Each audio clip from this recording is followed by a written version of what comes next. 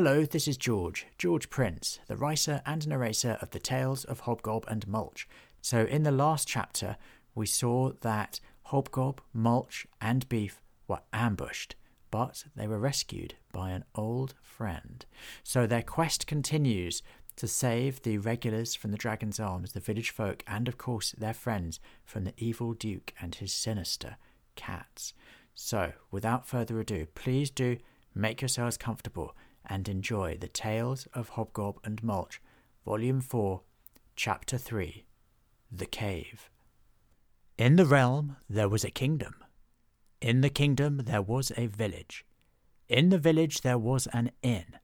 And in that inn 2 friends, Hobgob the Goblin and Mulch the Tree, told the tales of their adventures.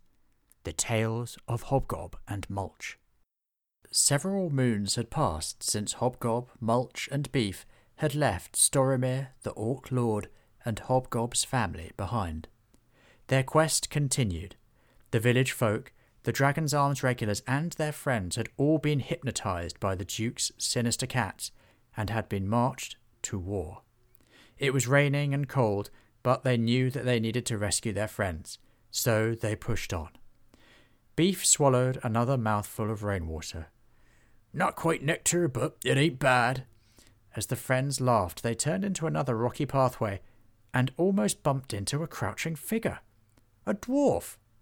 Who dares to trespass upon me? The voice was threatening, but it trailed off as recognition flashed across the dwarf's face. They looked at each other for a few moments. Trollbelcher! Exclaimed Hobgob and Mulch. You two! Last time I saw you was with the trolls. Such lovely, cultured folk. I completely changed my mind about them. Hobgob and Mulch had bumped into Trollbelcher once before, when he was hunting trolls. He had tried to feed the 2 friends to the trolls, but instead he and the trolls had discovered a mutual love of flamboyant clothes. You were happy to use us as bait, I seem to remember, recalled Mulch. Oh, that was then. This is now. Trollbelcher shook Mulch's branch in reconciliation. Now I have even changed my name. I am no longer Trollbelcher. I am Monsieur Delamode. So let's be friends. I travel to some of the finest tailors, costumiers, and theatres in the realm with my troll companions, but those expensive tastes don't pay for themselves. Hobgob and Mulch noticed that Trollbelcher was no longer wearing the leather armour they remembered, but was sporting a well-cut waistcoat, fitted leather boots, and the red neck scarf that the trolls had given him when they first met. So, what are you doing here? Asked Mulch suspiciously. Hunting treasure. I need a small fortune to keep up with the trolls' expensive lifestyle, and I seek it here. He waved his axe, that he had named Rock Slammer, towards a nearby cave. And you 3 can help me. Oh, I think we've been in one too many caves on your recommendation.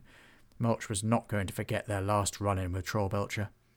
And we have important business elsewhere, added Hobgob. Look, I know I tried to feed you to hungry trolls before, but this is different. I need treasure, and there's so much in that cave that I am happy to share.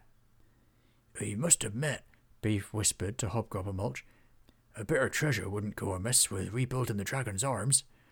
Hobgob and Mulch sighed. Please, pleaded Trollbelcher, or Monsieur Delamode. All right, we'll help, conceded Mulch, but this better be quick. Of course, this'll be simple, just follow me. Trollbelcher led the way, and they followed him towards the cave. They scrambled up to the mouth of the cave and peered in. It was dark, and they could see the flicker of distant reflections. It would need to be a mighty mound of treasure to create that much light. Go on, then, urged Trollbelcher. Oh, why don't you go first? Asked Mulch. Well, the dragon, of course, answered Trollbelcher. Dragon? The friends were shocked. Aye, you don't get hoards of treasure lying around unguarded, you know. You have to slay a dragon to get it. Oh, I can't believe we fell for this again.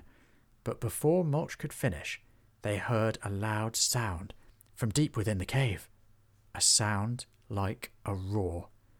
And then, without warning, a burst of flames poured out of the cave's entrance. Trollbelcher and the three friends scrambled for cover. Another wave of fire swept out towards them. "Now what?" asked Mulch. "Well, that treasure won't steal itself," declared Trollbelcher. He raised Rockslammer, and with a blood-curdling battle cry, he charged into the cave. More fire belched out of the mouth of the cave, and there was the sound of metal striking stone. And then silence. "Perhaps we should be on our way," suggested Beef. "We can't leave him," said Hobgob. "And there's the treasure you need for the dragon's arms."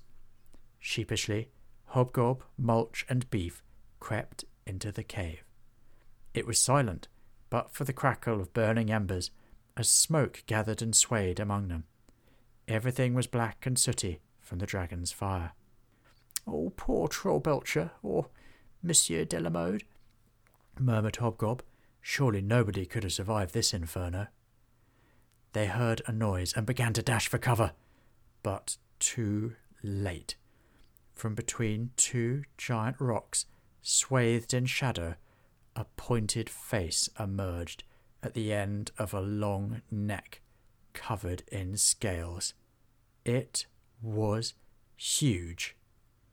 It was the dragon. Mulch and Beef threw themselves behind a boulder. "Hobgob!" pleaded Mulch. Hobgob froze, his eye locked with that of the giant yellow eyes of the dragon. Smoke began to rise from its huge, flared nostrils, and a great heat struck Hobgob as the creature's vast mouth opened. "Hobgob!"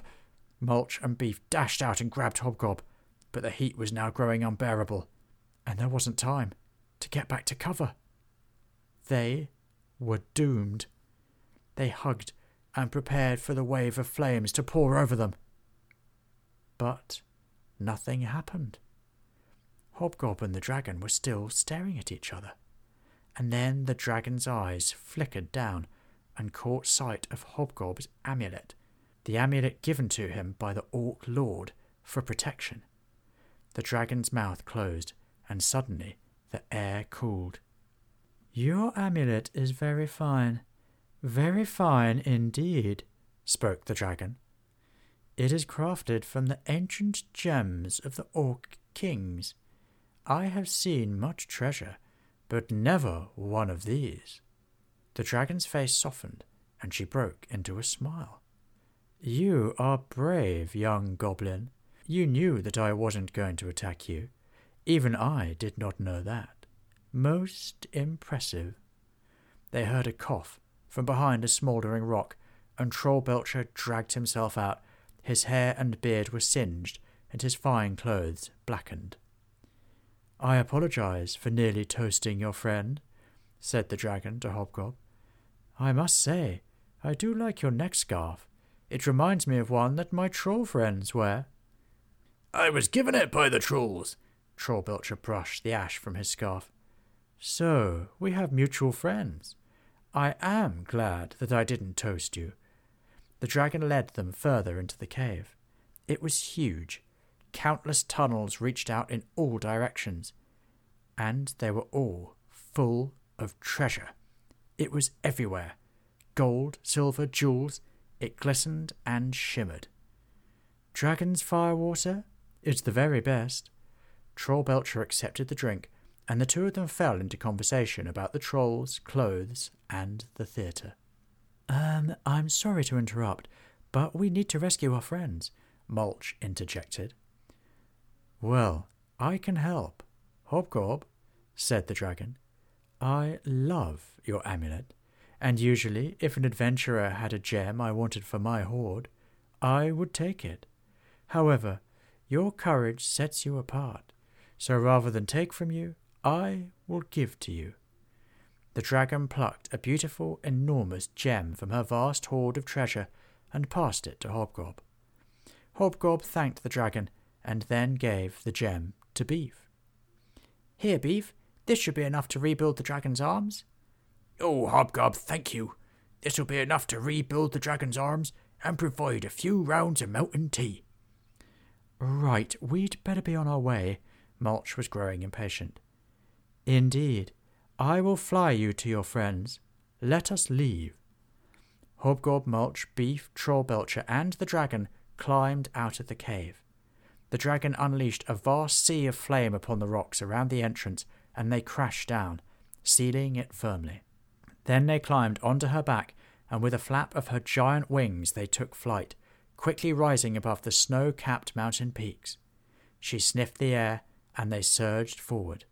"I smell an army," she said to Hobgob, who sat nearest her head. "That is where we will find your friends." And they flew through the clouds towards the Duke, his evil cats, his army, and their friends. Thank you so much for joining me for the Tales of Hobgob and Mulch. To hear about upcoming episodes, please do hit subscribe.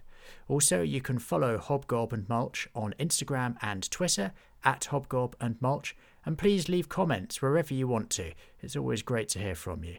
All of the stories are written and narrated by me, George Prince, copyright 2020. I'm very much looking forward to seeing you next time. Thank you. Bye-bye.